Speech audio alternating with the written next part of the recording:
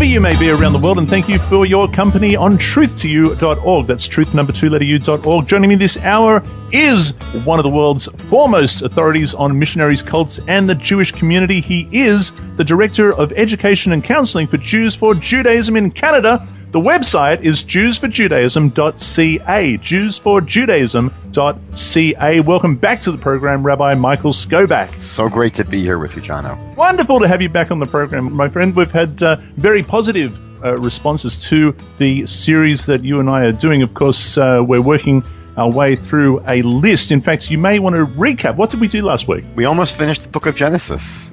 We got all the way up to... I think it was a passage in Genesis 28, I believe was the last one we did. So we covered about 15 passages in the book of Genesis that many Christian apologists argue are part of their brief, part of their case that proves that Jesus was the Messiah. And they're trotting out these pieces of evidence. So we've had about 15 pieces of evidence to have considered. And so we're almost finished the book of Genesis, but just wanted to summarize for those that are listening what we discovered last week. What we discovered basically was two things. Number one, that literally none of the passages that we looked at last week were passages that were really about the Messiah, meaning that if we read those passages in context, no one in the planet would really think that they were about the Messiah, and specifically, no one living before Christianity would have imagined that any of those passages were there to help us know who the Messiah will be. Again, that's the Christian assertion, is that these are pieces of evidence that are helping us identify the Messiah, but the truth is that none of those passages, if one were to read the Bible before Christianity, no one would have imagined that any of those passages were descriptive of the Messiah. What Christian apologists have done, though, is they seized upon those passages and they read them out of context, out of their original context, and basically transformed them into Messianic prophecies because they resonate with Jesus, meaning that once the Christian begins with their assertion that Jesus was the Messiah, this is, as we said, from Alice in Wonderland, to first have the verdict and then the trial. So if we've already established that Jesus was the Messiah, so then anything in the Jewish Bible that sounds like Jesus then becomes elevated into a Messianic prophecy. So the first thing we saw last week was that none of these passages are about the Messiah, but Christian apologists basically transform them into Messianic prophecies simply because they resonate in some way with Jesus. And the second problem we saw was that even if one were to make the mistake and think that these were passages that really are speaking about the Messiah, the problem is that they don't specifically identify Jesus, meaning that they are basically making an assertion that this passage, which they claim is about the Messiah, they're asserting that it's talking about Jesus. But again, there's no proof. For example, let's say there was a passage in the Bible, and the passage says, "He will be wise." Now, there's no reason to assume that that phrase is referring to the Messiah. But Christians may say, oh, that's a Messianic prophecy. So they've taken a passage which is not necessarily about the Messiah.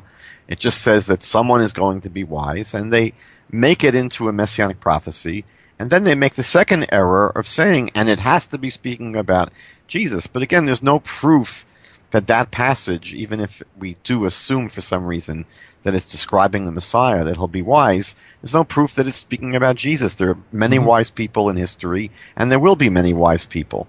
So basically, these are two constant themes that we saw over and over and over again last week, and we're going to continue to see this pattern reappearing this week and in future weeks, that basically through this really thinking error, it's really an error in logic of circular reasoning, which leads to the out-of-context quotation in the Bible.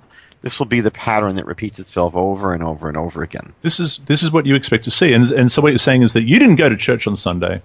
And currently what you and I are doing, is what we've embarked upon, what you've just been talking about, we are going through a list. Anyone can find these lists online. We're going through a list of the supposed 365 prophecies of Jesus that in the Tanakh that he supposedly fulfilled. You know, we were joking last week about whether anyone that would be exposed to this evidence would be going to church this week. I think that if I was sitting in a courtroom listening to just let's say the first 30 pieces of evidence here, I would have been so turned off already to the prospect of this enterprise producing any fruit. I mean that the nature of these proofs have been so not compelling that I don't think I would really have subjected myself. Yeah, I mean, who's going to want to go through? I mean, if the first 30 have none that are compelling, and they seem just so tenuous and so, the connection to reality is so hard to even find it. It's hard to even understand what they're trying to say in so many cases. Yeah, I would say this. You want to get out of that courtroom pretty quick. But the thing is, though, the one that we're kicking now. Last week we went from on this particular list, we went from number 1 to number 14. We're now kicking off from 15. In fact, 15, 16, 17, 18, 19 proofs that of Messianic prophecies that Jesus supposedly fulfilled all come from the same verse. Surely there's got to be at least one compelling piece of evidence in there, and this is where we're starting from. It's Genesis chapter 49, verse 10. Five. Surely one of these. Okay, so the first one, it says, number 15 from Genesis 49:10, it says, the time of his coming. Now, what they've referenced here is Luke 2, verses 1 to 7, which is just the birth narrative in Luke. Galatians 4:4, which says that Jesus. I mean, they're basically saying that he was born, right? I mean, is that what they're saying? Well, I think that Jesus probably was born. I think he probably was. I think, yeah. Yeah, and well, there you go. He's the Messiah, don't you see? You're going to church on Sunday. Well, it's interesting though, because even from a Christian point of view, when does he become the Messiah? You know, did they assert that he became the Messiah at his birth, or was it something that took place, decades later?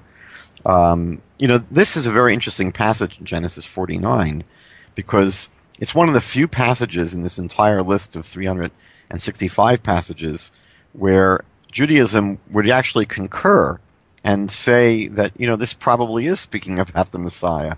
That's the unusual nature of this one. And even so, as we'll see, as we go through this, it's far from clear. Now, when it says here the time of his coming, this is very, very difficult. I mean, it's hard to understand what exactly are they trying to say here in terms of this passage in Genesis. This is what I was going to say, because I can't see in verse 10. And let me just read it for the people. In fact, this is the blessing given to Judah, and it starts from verse 8. It says, Judah, you are he whom your brothers shall praise. Your hand shall be on the neck of your enemies. Your father's children shall bow down before you. Judah is a lion's whelp. From the prey, my son, you have gone up. He bows down. He lies down as a lion who shall rouse him. Verse 10, and this is it. The scepter shall not depart from Judah, nor a lawgiver from between his feet, until Shiloh comes. We'll get to that. And to him shall be the obedience of the people. Now, I don't see anything here about the time of his coming, as this list references in evidence piece number 15. Yeah, I don't know where they get that from. I think that, as we'll see, it's really an unfortunate misunderstanding. I think what often Christian apologists have said is that they understand this passage to be saying that once the Messiah comes, it'll be at a time when the rulership, has departed from the Jewish people, meaning in a time when there's no more Jewish king. That'll be the time when the Messiah will come. And they say that, at the time of Jesus, there was no Jewish king. And so that points to the timing of the Messiah coming. The problem in terms of timing is that there really had not been a Jewish king for over about 600 years already. The last Jewish king was Tzidkiyahu, Zedekiah, about 586 BCE. So if this passage is telling us when the Messiah is to come, it certainly wouldn't be pointing to Jesus. It would be pointing to someone who already came 600 years before. But the truth is that it's not saying this at all. And it's not an easy verse to understand. First of all, we'll have to understand what does it mean when it speaks about Shiloh or Shiloh. It's traditionally Jews and Christians both take that as a reference to the Messiah, although I would say, again, it's far from clear. But if we do take that as the assumption, what the verse is basically saying in this promise to Judah, and again, we have to remember that this passage, the context is, it's the blessings that Jacob is giving to his children, and now he's blessing Judah, and he's basically saying that the right to kingship, the right to rulership, will always remain within the tribe of Judah. That's what he's saying here, that the scepter will not depart from Judah. So that's the promise, that any king of the Jewish people, by right, really should be coming from Judah. And that's all it's saying, really. That's the promise that Judah is being given. Now, the tricky phrase is when it says, it will not depart until Shiloh comes. Now, the English seems to imply that once Shiloh comes, then the rulership will depart, which is really not what it means at all. What it is saying is that not that there will always be an actual king from the tribe of Judah. It's not telling us in this passage that there will always be ruling on the throne a king from the tribe of Judah. It's saying that there will always be a rightful heir. There will always be someone who could be ruling. But we know for many years in Jewish history, we were dominated by foreign cultures. And even for a short period of time when we came back from the exile from Babylon, there was 100 or so years when the Hashmonaim were ruling, but they were from the tribe of Levi. They were priests. So even when there wasn't an actual king from the line of Judah, but Judah had the rights and had really the promise by God that if there would be a king, it was going to be from his lineage. And when it says that it will not depart until Shiloh comes, what it means is that throughout Jewish history, there'll be the right to kingship will be given to the tribe of Judah. They will always have the promise of the right of rulership. And when Shiloh comes, it will not be potential, it will be actualized. Meaning when the Messiah comes, then there will actually be a king from the line of Judah on the throne forevermore. And if I was going to say, if we had to, and I'm thinking of 2 Samuel chapter 7, we may get there, but the word Shiloh, do we know what the definition of that word is? Can we be specific? Yes, so many possible ways of reading it. I mean, I was thinking earlier on, Rabbi Aryeh Kaplan has a translation called the Living Torah, and he offers, I think, at least a half a dozen ways of reading it. We know, for example, Shiloh was a place name. It was one of the places where the tabernacle came to rest. I've been there. Yeah. What it might mean in terms of the etymology of the word, it could mean to him. It could be speaking about a gift. A shai in Hebrew is a gift. His gift to him. I mean, it's very elusive what the actual word means. And it's not clear at all. And I think that it's interesting. It's interesting you should say that, because in this particular list that we're looking at, and this happens to be number 17, they say that Shiloh means sent one, and of course they cite John 17 verse 3, where I think Jesus is praying for his disciples, and he mentions that he is sent by God. Therefore, he must be Shiloh according to this list, and that's a fulfilled Messianic prophecy. But in my New King James Study Bible, which I have in front of me, it says Shiloh is an obscure word, which is what you pretty much just said, probably meaning the one to whom it belongs. Now, that's a definition that they've pinned to it. And they go on to say that is until the one to whom all royal authority belongs comes, the tribe of Judah will always have a lawgiver in its ranks. Now, I think that concurs with what you've been saying. It then goes on to say, even though they've just said that Shiloh is an obscure word, we're not entirely sure what it means. It probably means this, is what they've said. Then they go on to say an absolute statement, Shiloh, like seed, and seed we did speak about in the last program, Shiloh, like seed, is a name for the coming Messiah. Now, they're pretty certain about that. But that seems to concur with what you're saying as well, right? That's how Jews have historically understood this verse. That it is referring, Shiloh does refer to Messiah, but again, I would say far from clear. And, if I was trying to find passages in the Hebrew scriptures that clearly point to the Messiah, this would not be one of them. And the truth is that it wouldn't really be that helpful in any way. I mean, it basically doesn't tell us much about the Messiah.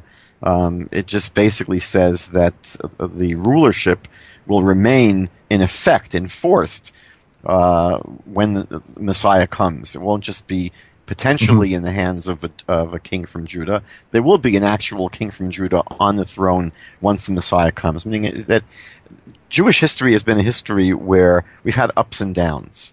And the whole idea of the Messianic kingdom is one in which all the promises to the Jewish people are being fulfilled, and there's no more ups and downs after that. It's all up.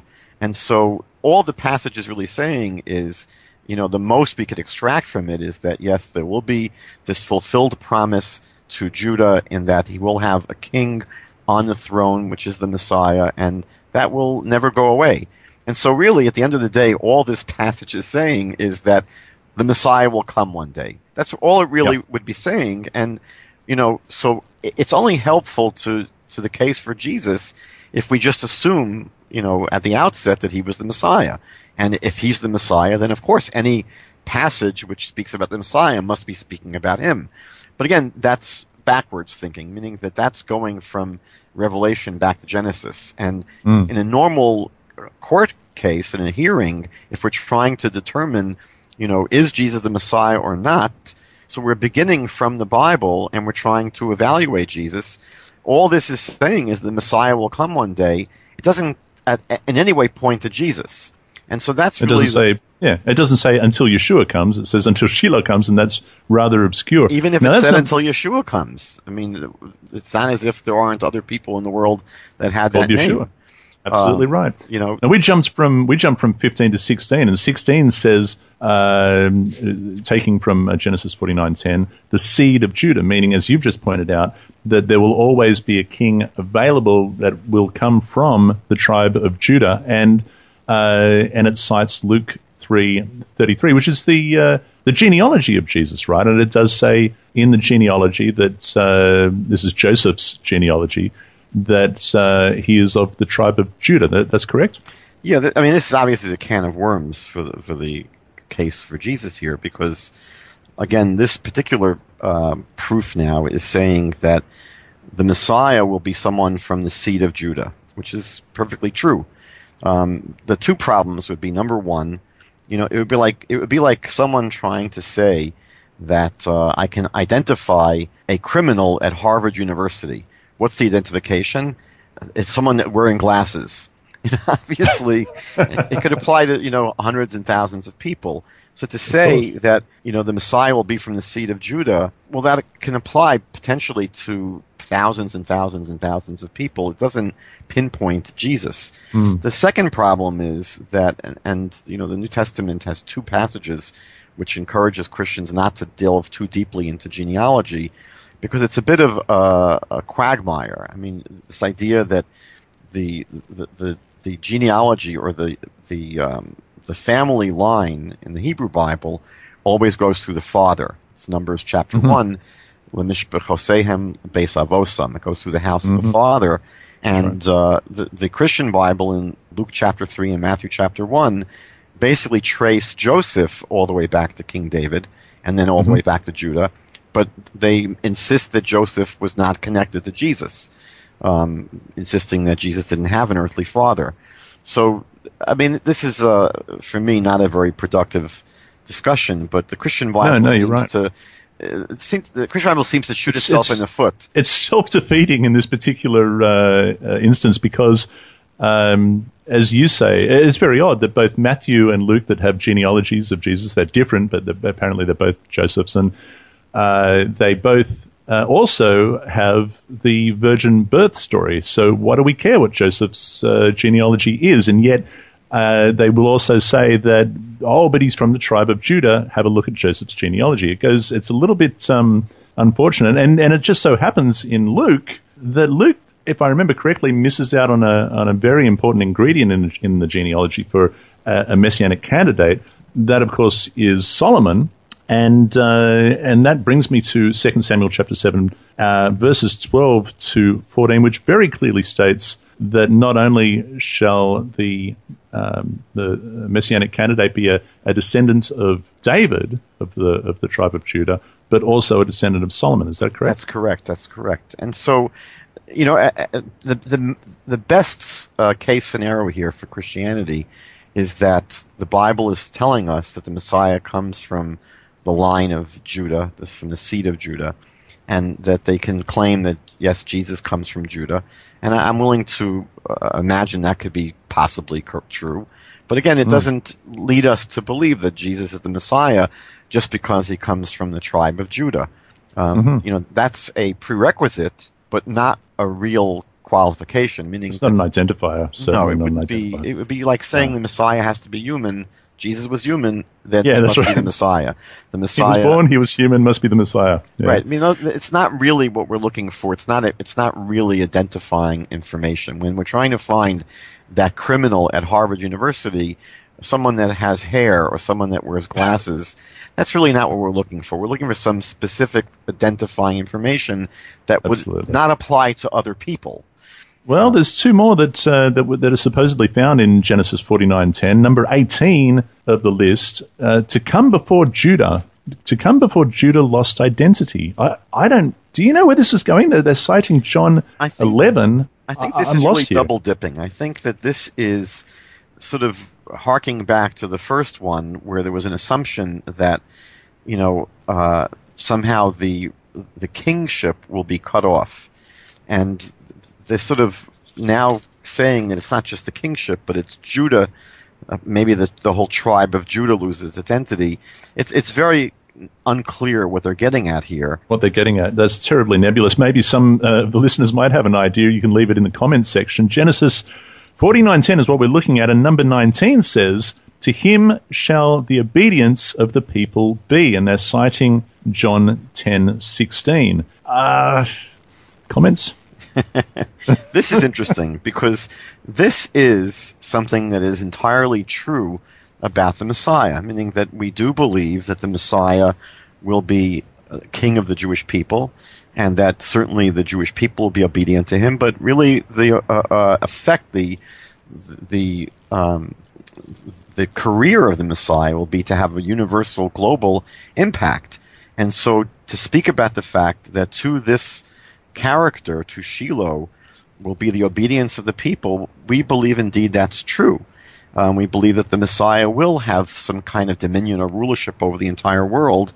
The problem is, again, that this was not manifested in the life of Jesus. And what's really fascinating, when we go through this list of 365 passages, we're going to see that whenever we hit upon an actual messianic prophecy, a real messianic prophecy, Christians are forced to put that off until the second coming of Jesus. Meaning that what's interesting about this list is that among those 365, they're going to hit a dozen or so actual prophecies about the Messiah.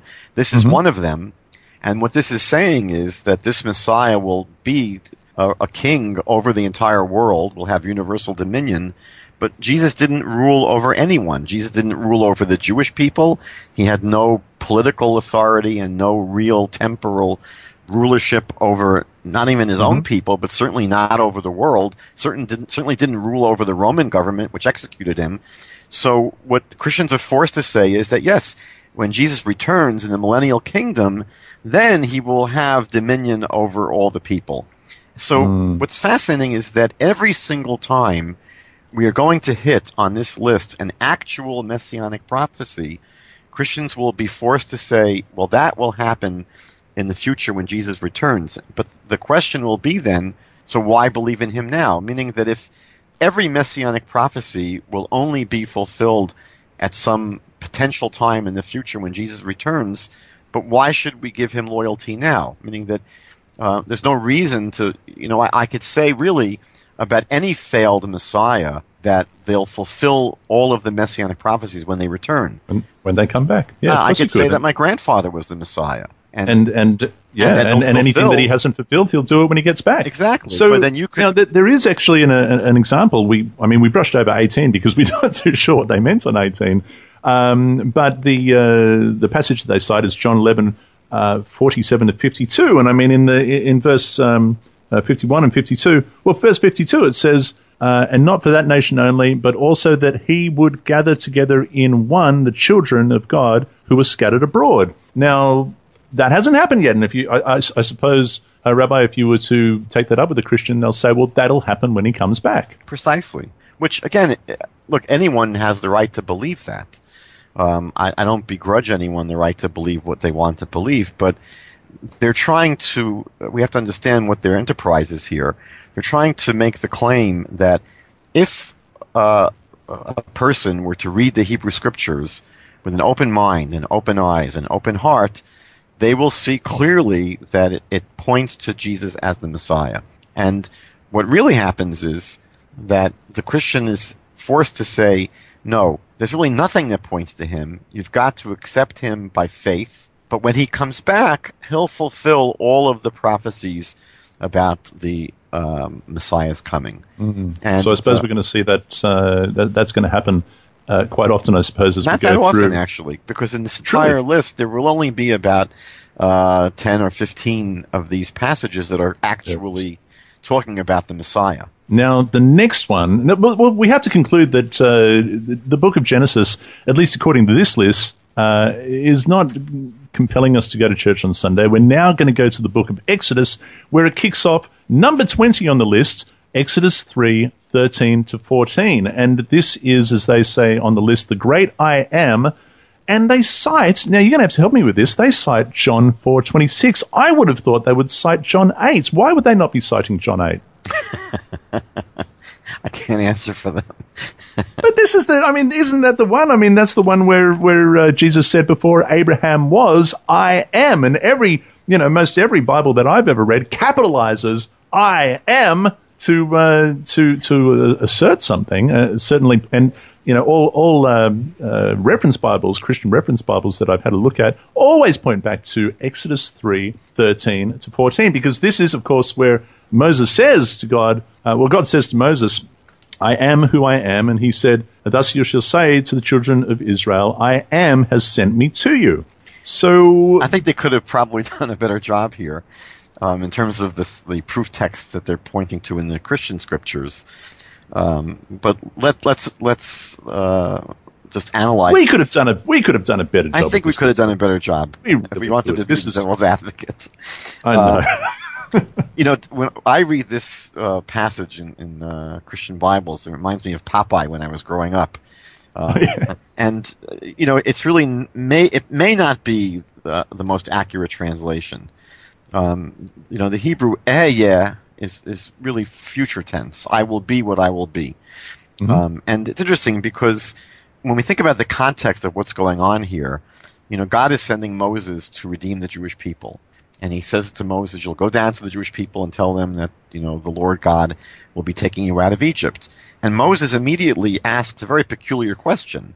You would think that he was going to say to God, that the Jewish people may challenge me. How is this God going to do that? It seems like an impossible task. But the one question that Moses seems to be immediately bothered by is he says to God, well, what if they ask me your name? Which seems to be a sort of peculiar question to be wondering about. But really in the Bible, names always describe the essence of something. Mm-hmm. A name is what something is. And when Moses asks God here, you're telling me to go to the Jewish people and tell them that God is going to redeem you, and Moses wants to know, what should I tell them if they ask me your name? Really, what Moses is asking is, what if they ask me, who is this God? Who are you talking about? A name, I don't think it's simply a matter of Moses coming back and saying it was Fred or it was Bob or it was Joe. I think that what they're asking really is, tell us about this God. We want to understand who this God is. And so God says, because we know the Bible has many names for God. So at this point, God says to Moses, I will be what I will be. And that's my name. And he's saying that's what you should tell them. And really, it answers the question, because it's not enough if God just said a name. What does that really tell you about God? But here, what God is actually saying is to the Jewish people, you want to know who I am? I will be what I will be. What God is really saying is, you will see. You will walk with me on the stage of history. I will reveal myself to you in the way I interact with you as a people. And that's how you will understand me. You're not going to learn that much if I tell you my name is Elohim. What is that really telling you? But God is saying to them, if you want to understand me, walk with me, experience me. And God is really saying, you'll see. You'll see who I am. I'll make it very clear to you, as we go through this together. So God is saying, I will be what I will be. You'll experience me. In this description, this is in no way some sort of messianic prophecy. Oddly enough, in this list, they've cited John 4:26. This is Jesus talking to the woman at the well. And the woman at the well says in verse 25 of John 4, I know that the Messiah is coming. He who is called Christ. When he comes, he will tell us all things. And Jesus said to her, I who speak to you am he. And now, I don't know how they can possibly join those two passages together as if they have significance to each other. Here, Jesus is saying, I'm the Messiah. Check it out. You're talking to him. Good one. But in Exodus 3, God is speaking to Moses, answering his question. The two are not connected in any way. Am I fair? Is that fair in saying that? And I think what you said very odd earlier was true, that when you read Exodus chapter 3, again, in context, this is not a passage about the Messiah.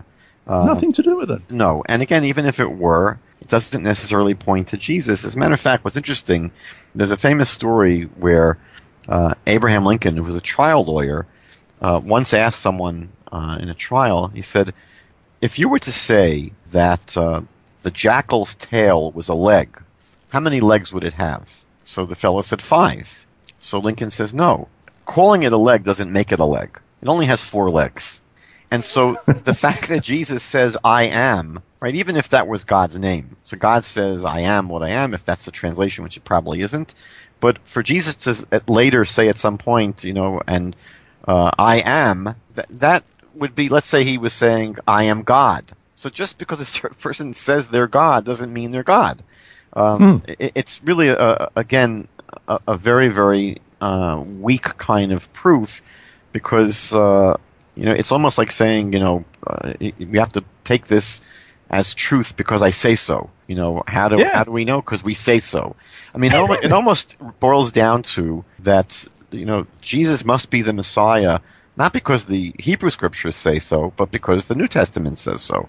So it's not a good start to Exodus so far. So that's number 20. It gets juicier though. We get into number 21, Exodus 12:5, and Exodus 12:5 says, "Your lamb shall be without blemish, a male in the first year. You shall take it from the sheep or from the goats." This, of course, is the lamb that was sacrificed on Pesach.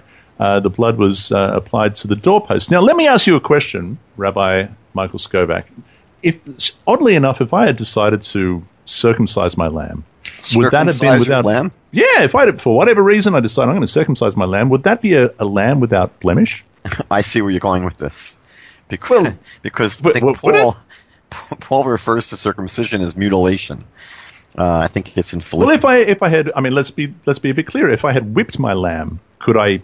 Is that a lamb without blemish? Right. If you whipped it, if you put a crown of thorns on its head, if you stuck a spear in its side, if you beat it, mercilessly, if you couldn't use it, right? Yeah, that's a good point. That Jewish law in terms of an unblemished animal was quite strict. They had to actually take the lamb for 4 days and separate it and sort of keep it away from everything to make sure it doesn't become blemished.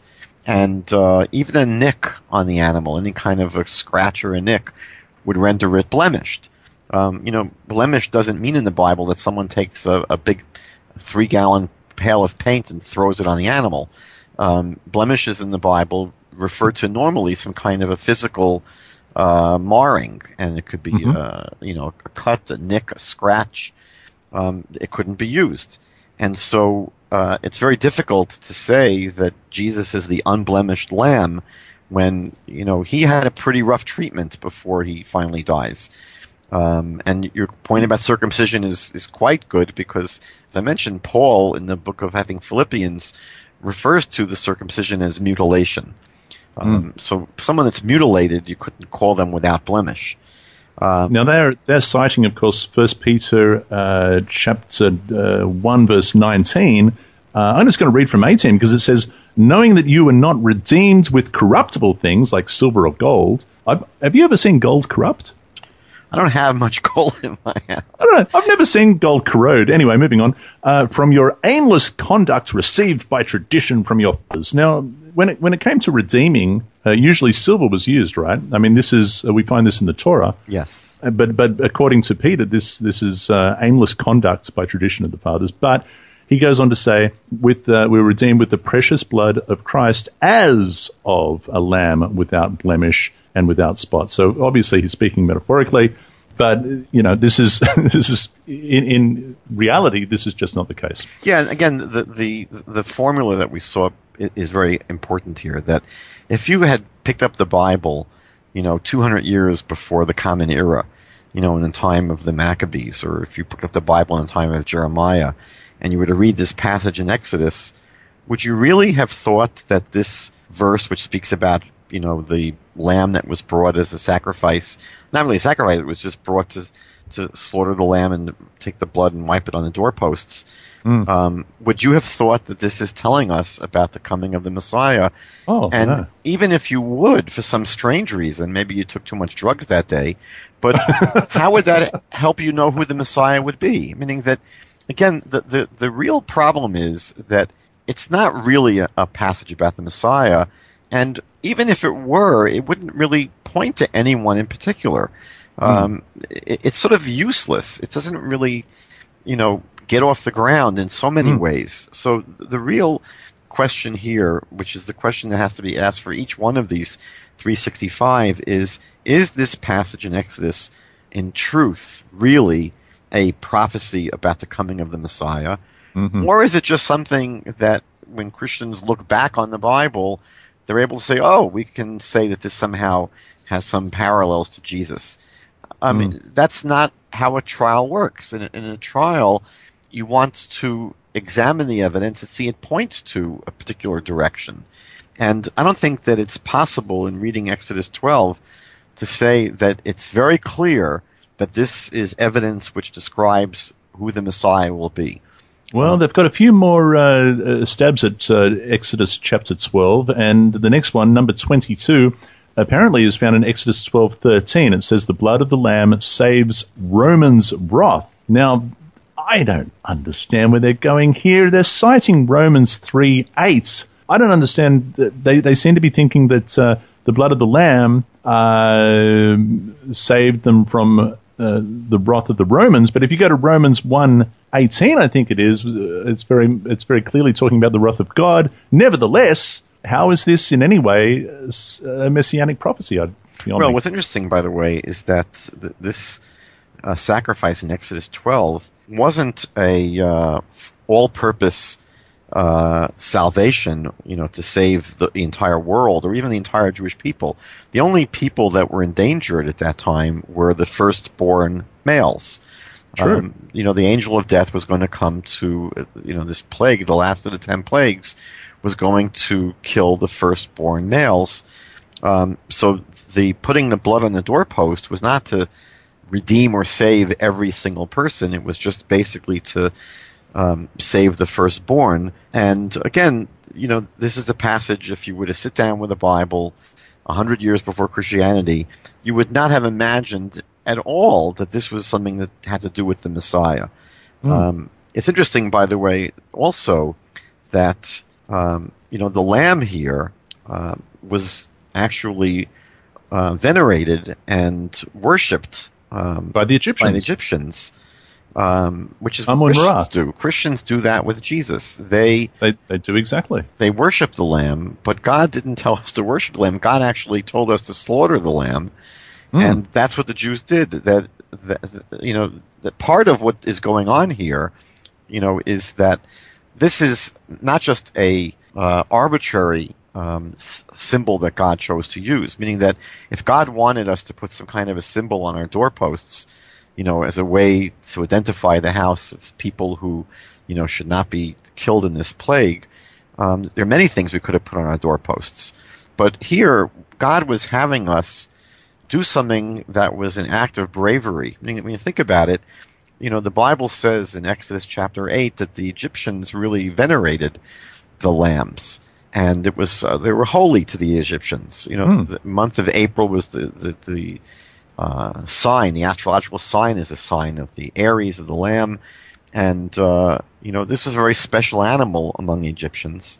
And God tells the Jewish people, take this God of the Egyptians. They worship many different things. But they would take this thing that was venerated by the Egyptians, tie it to their bedposts for 4 days. Now, imagine you to do that.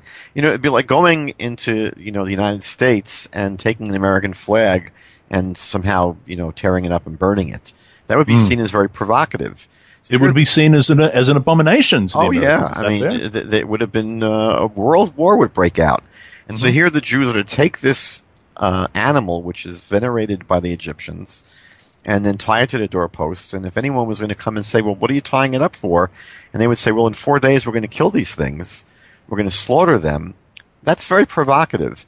And it's a statement by the Jewish people that we are rejecting the idolatry of this foreign nation.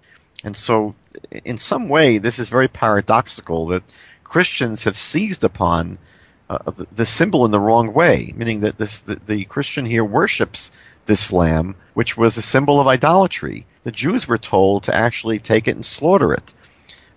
So if we want to think about this in symbolic terms, it's not very helpful to the case for Christianity. Not at all. So we are now the number 23, Exodus 12, 21 to 27. They say Christ is our Passover. They cite 1 Corinthians 5, 7. I think we've covered that, right? Well, I would say one more thing about this, by the way. I'm always bothered by this, that the Bible says that, at least for males to participate in the Passover ritual, they have to be circumcised in the flesh. And as far as I understand, Christianity never put a lot of stock in the importance of getting circumcised. I mean, you have certainly many passages in the Bible where Paul especially doesn't speak positively about circumcision. There's one very, horrible passage where he speaks about his wish that the Jews who were circumcising themselves would slip and castrate themselves. Yeah. And then he says in one place that, those who take upon themselves circumcision, Jesus will be of no benefit to them. So it's interesting that throughout Christian history, at least for most of Christian history, Christians didn't see getting circumcised in the flesh as something that was important to do. As a matter of fact, they would refer to the Jews, at least in the Christian scriptures, derisively as those of the circumcision. The Jews are those of the circumcision. Certainly, Christians didn't see themselves that way, at least the people that followed Paul. And here, what the Bible is saying is that if you want to be somehow part of this Passover ritual, circumcision is a critical prerequisite. You have to be circumcised. Very, very clear. Yeah. So now, before we leave the Pesach narrative of Exodus chapter 12, the last one that they cite, number 24 on the list, Exodus 12:46, not a bone of the lamb to be broken. And they say that this is a Messianic prophecy fulfilled in John chapter 19, verses 31 to 36. I'd like if you could comment on, in particular, verse 36 of John, because what happens is, of course, the Romans are saying, it's getting late over this, go and break the bones, go and break the legs, so that these guys just suffocate and die, they'll be dead. And they get to Jesus, he's already dead. So they don't break his legs, and it says, for these things were done that the scripture should be fulfilled, not one of his bones shall be broken. I always found that to be peculiar, because I remember I had a discussion once with a Christian who was telling me that in order to be forgiven for your sins, you have to have a blood sacrifice. And, they were challenging me, where is your blood sacrifice? Where's your blood? And I was just joking around, but I was sort of half serious. I said, well, you know what? last night I was making my sandwich for the next day. I was preparing my lunch for the next day, and the knife slipped, and I cut my finger, and my finger bled on the kitchen floor. And I said, "Praise the Lord! There's been the shedding of blood, and my sins have been forgiven." Because the Christians like to point to Leviticus 17:11 and says, "Without the shedding of blood, there's no forgiveness." And I said, I had blood shed, and my sins are forgiven. So this fellow looked at me and said, "What are you talking about? You just can't make up your own religion. The Bible has laws of sacrifices, and cutting your finger, and having the blood drip on the kitchen floor does not really qualify as a sacrifice." So I said, "Oh, so you're saying that there were laws of sacrifices and they had to be done in a certain way?" He said, "Of course." Well, I said, "Well, that's going to present a problem for Christianity, because sacrifices in the Bible had to be offered by a priest. Not Roman soldiers wouldn't have qualified. And as we mentioned before, sacrifices had to be without blemish. Jesus had blemishes. Sacrifices were all burnt. They had to be burnt. Jesus was not burnt. Sacrifices had to be brought in Leviticus 17 on the altar and not on some cross on a hill." So I said, if you go through, you're telling me that cutting my finger is not effective because it doesn't follow the laws of the sacrifices. I said, well, Jesus didn't really fulfill any of the laws of the sacrifices. So at this point, he looked at me sort of angrily, and he said, "Well, you Jews, you're anal retentive, and you're so hung up with the letter of the law, and you're so that every little thing." He said, "They don't understand. You're blind to the truth." He said that Jesus was not a literal sacrifice; he was a spiritual sacrifice. He was saying, don't get so caught up with the details and the nitty-gritty of the laws of sacrifices. He says you're making a mistake. He says it was not a literal sacrifice. It was a spiritual, figurative sacrifice. So I said, well, that's interesting, because here the book of John tells this whole amazing story that Jesus is crucified on a Friday. Two other people are there with him, and normally because the Romans are so sweet and righteous, they wouldn't want, God forbid, someone to be hanging on the cross over the Sabbath. So if they weren't dead before the Sabbath, they would break their legs so that they would expire quickly on the cross. But John says, but they got to Jesus, he was already dead, and they didn't have to break his legs. And he says, and therefore, that fulfilled that which was spoken of the Lord by the prophet, saying, "Not a bone of him shall be broken." So I said, it seems pretty clear that to John, at least, the fulfillment of the law literally was important. So you can't have it both ways. Meaning that you can't have it both ways. Yeah. Anyway, I think that's one of the conundrums that they will face here. That is something that I want listeners to take note of and really dwell on that and give it some thought, because again, verse 36 of John 19, it says, "These things were done that the scripture should be fulfilled. Not one of his bones shall be broken." If it's good enough for one part of the Torah, for one law of the Torah, why is it not good enough for the rest? I mean, putting aside the fact that Jesus is a human being, not a kosher animal, putting aside the fact that after he died, he was bled, there's a list as long as my arm as to what was done incorrectly and how very incorrectly it was. And yet here we are saying that his bones had to be preserved so that the Torah would be fulfilled. Something to consider and give a lot of thought to. The next one. I think, by the way, I don't want to sound like a broken record, but again, I think that the real question is this passage a messianic prophecy? Meaning, is this passage really, when we read it, is this really God trying to tell us, clearly how we'll be able to identify the Messiah? And the truth is that Exodus 12:46, it's not a messianic prophecy. And again, it wouldn't specifically point to Jesus anyway, because, there's no proof that it's really about him in particular. He's not a lamb. It's very, very simple. Number 25, Exodus 13:2. Oh boy, blessing to the firstborn.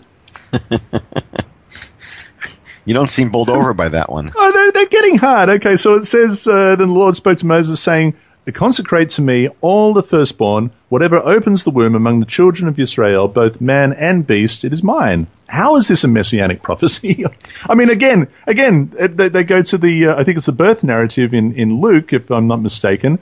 And so we all agree that Jesus was born, but how does that make him a messianic prophecy?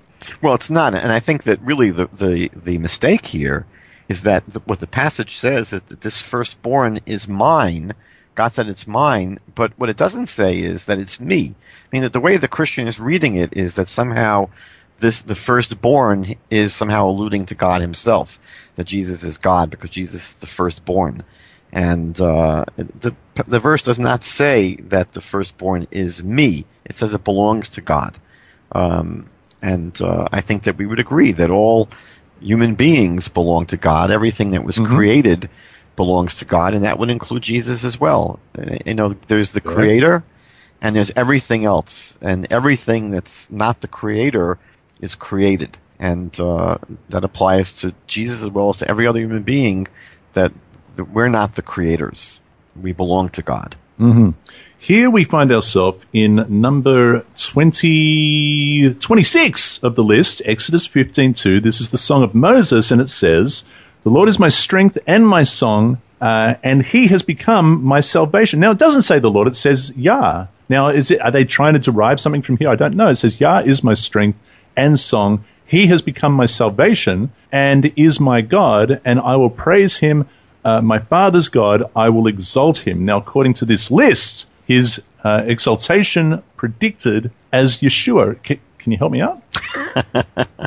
Well, I mean, the attractive part of this for the Christian is that it has the name or the word Yeshua, which they believe is the Hebrew name for Jesus.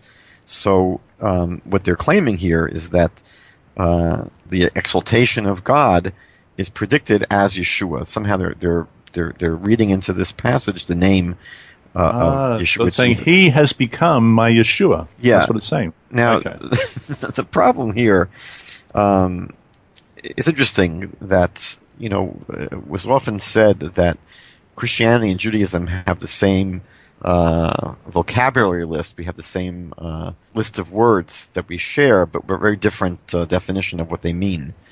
And the word salvation in the Christian Bible, I think one of the first times it comes up is in Matthew 1:21, where it says that his name will be called Jesus because he will save his people from their sins. And this is really the way in which Christians see the word salvation, is that it deals with redeeming someone in a spiritual way.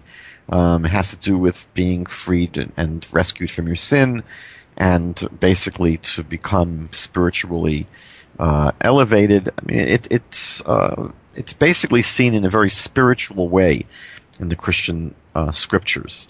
And it's interesting that in the Hebrew scriptures, it's invariably speaking about something in the political and physical realm.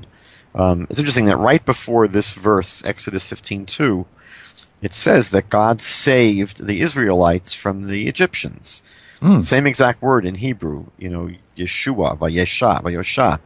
So this root word, this root of salvation, to save, in the Hebrew Bible, if you just look up every single time it appears, Deuteronomy speaks about the woman who's in the field and someone's attacking her and there's no one to save her.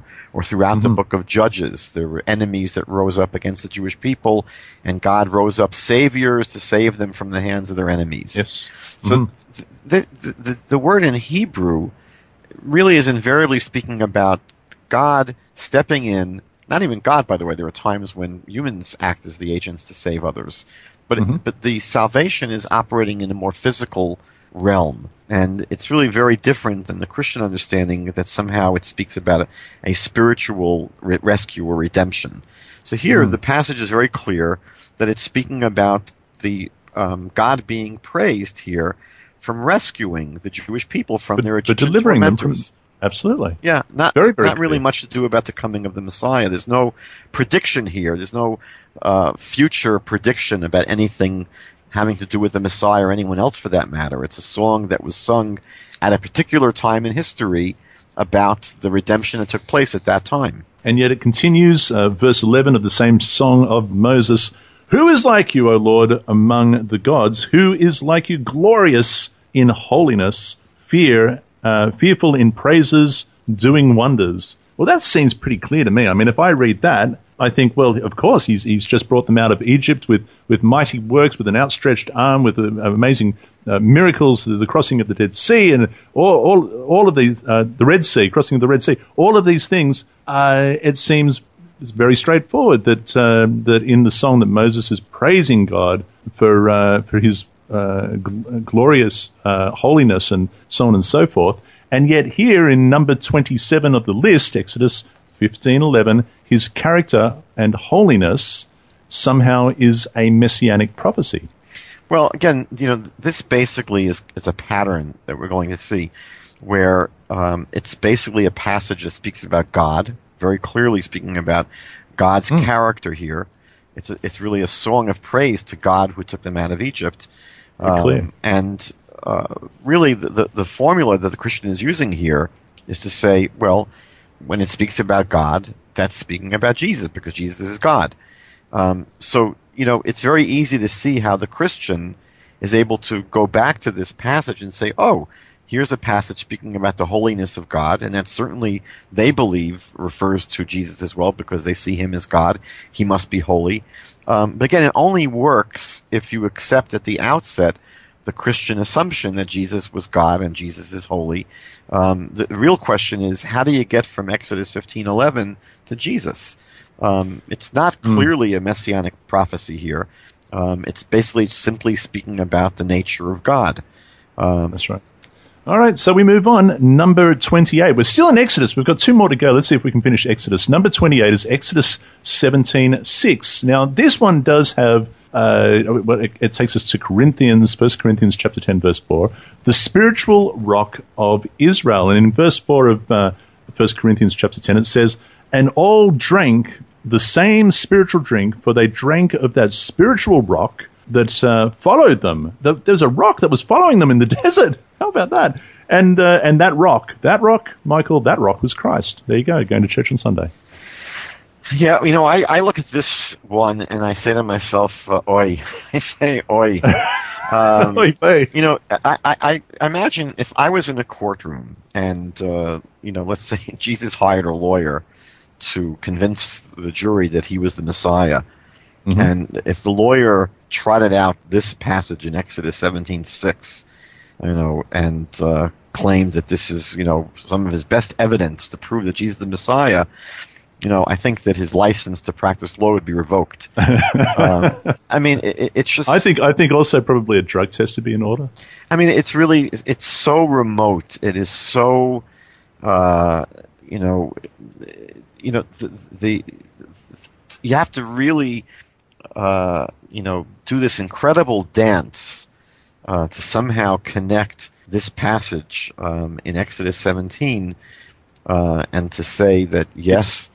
It's bizarre, because what it says is, the Lord said to Moses, go before the people, take with you some of the elders of Israel, take in your hand your rod with which you struck the river, and go, and behold, I will stand before you and there on the rock in Horeb, and you shall strike the rock and drink, and water will come out of it, and the people may drink. Now, this, according to 1 Corinthians, this is a rock that followed them around in the desert. It's not a real rock, as it seems to be in Exodus 17:3. It's some sort of spiritual rock, and in fact, it was some sort of Jesus pre-incarnated as a rock. This is what it's saying, right? Yeah, and if I was in that courtroom, I would turn to this lawyer and I would say, why in the world are you imagining that this passage has anything to do with the Messiah?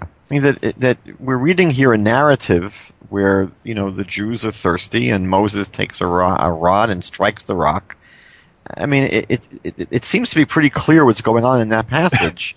And why in the world would anyone even imagine that, obviously, here the Bible is giving us very critical information about the Messiah who will come one day? It seems to be totally disconnected. It seems almost impossible to go from point A to point B. It seems that, you have to have a tremendous imagination to somehow read this chapter in Exodus and think that, it seems pretty clear that what God is communicating to us here is very pertinent information to help us one day identify who the Messiah is. I mean, it's so difficult. And again, it's got two problems. The biggest problem is that it literally has nothing to do with the topic of the Messiah. And number two, even if a person for some reason lost their senses and was going to say, yes, it's pretty clear to me it's about the Messiah, but then it doesn't necessarily point to Jesus. It's all basically, it only works. It only works if you just assume at the outset Jesus was the Messiah. And then you can somehow, even from there, to go back and so why tie that back to Moses hitting a rock? It requires incredible imaginative powers to somehow make that leap. Certainly very abstract. The last one in the book of Exodus, number 29 on the list, Exodus 33:19, and it does say, and then he said, okay, so this is Moses saying, please show me your glory, and God said to him, I will make all my goodness pass before you, and I will proclaim the name of the Lord before you. I will be gracious to whom I will be gracious. I will have compassion on whom I will have compassion. What a great verse. That is such a great verse. And this apparently is a messianic fulfillment according to this list, 365 messianic fulfillments that Jesus supposedly fulfilled, his character and mercy. Now, I guess, Michael, what it's saying is that, well, we believe that Jesus was he was very merciful. Therefore, when God passed before Moses with his goodness and his compassion, that's a messianic prophecy. There it is. I mean, that's what it's saying. You don't right? seem convinced. Well, no, I'm just trying to make sense of it. I'm honestly trying to do the best with it that I can. Well, but, this is what led me last week to say that, if I was given the assignment, by these people to put together a list, I wouldn't have stopped at 365, meaning that once, you're pointing to something like this, what they're really doing is they're saying, here's a statement about God. That's what this is about. This is a statement about God's nature, saying God is merciful. So really, I would go to every single verse in the Bible that says anything about God, and that then becomes somehow pointing to Jesus, meaning that I would extract thousands and thousands of prophecies if I was using this criteria. Exodus 33 is, again, revealing to us the nature of the Almighty. And, it again requires an incredible leap of imagination to somehow say, yeah, well, I guess that proves that Jesus was the Messiah. To somehow apply that also and say that this is relevant also to Jesus, because, of course, in Isaiah it says, God says, I will not share my glory with another. Fair? Yeah, I mean, look, the amount of evidence that we have that, would lead us not to believe that Jesus was God is immense. But just in terms of analyzing this verse in Exodus, there's no reason for a person to sit down and assume this is making a prediction about the Messiah who will one day come. It's interesting that the truth is that, throughout Jewish history, there have been many, many people, both Jews and non-Jews, who you could call merciful.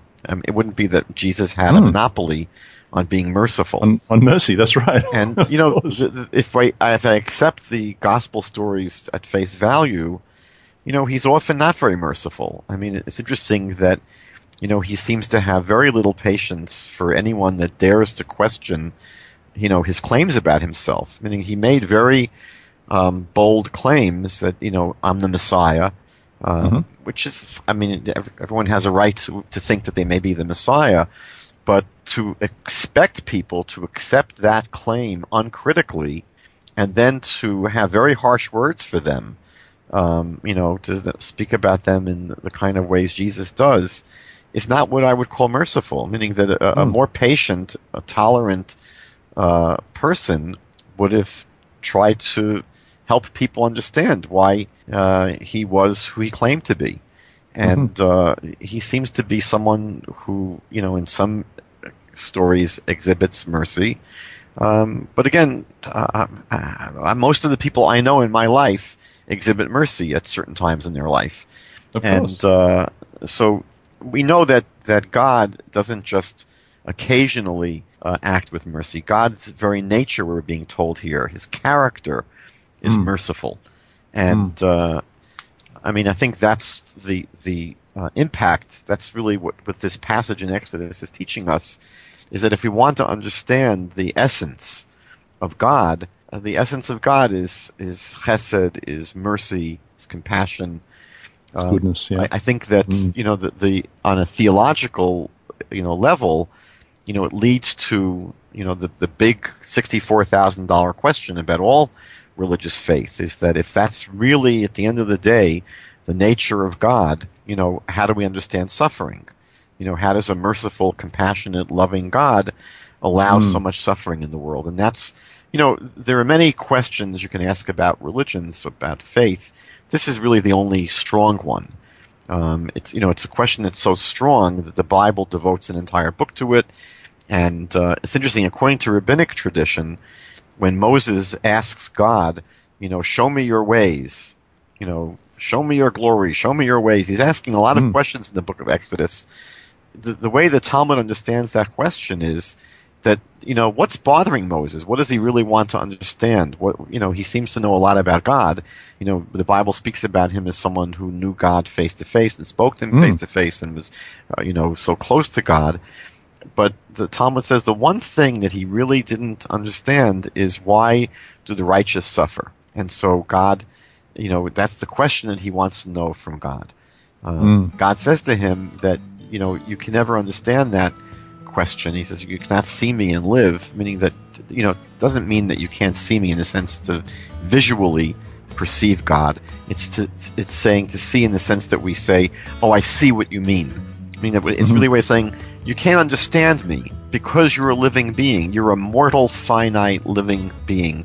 You cannot understand a entirely spiritual, transcendent God. It's something which is not possible. It would be like trying to explain to your dog why you love Beethoven. A human being cannot, we can't understand the mind of God, right? My thoughts are not your thoughts, my ways are not your ways. And some philosopher once said, if I knew God, I would be God. So that's what God says to Moses. Look, you really think you can understand? And that was the answer, by the way, he gave to Eov, to Job. The whole book of Job is about, why people suffer. And God says, well, what do you know about running a world? Did you ever bring forth a sunset? Did you ever? That's true. So,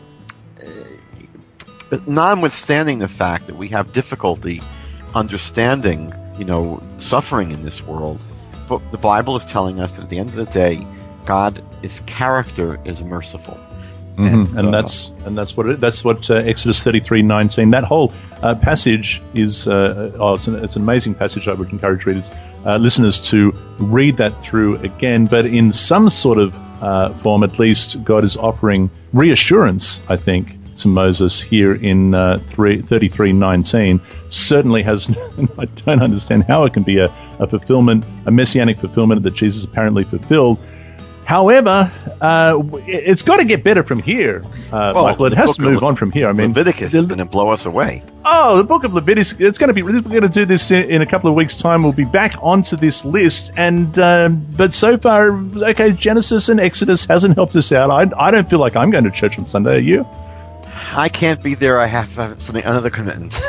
All right, so we're not compelled, but we did. Never fear, people, because we're going to pick up from the list at number 30. We're going to see if we can move through Leviticus, maybe even Numbers. So stay tuned until then. Thank you, my friend, Rabbi Michael Skoback. Again, the website is JewsForJudaism.ca. JewsForJudaism.ca. Until next time, be blessed, be set apart by the truth of our Father's word.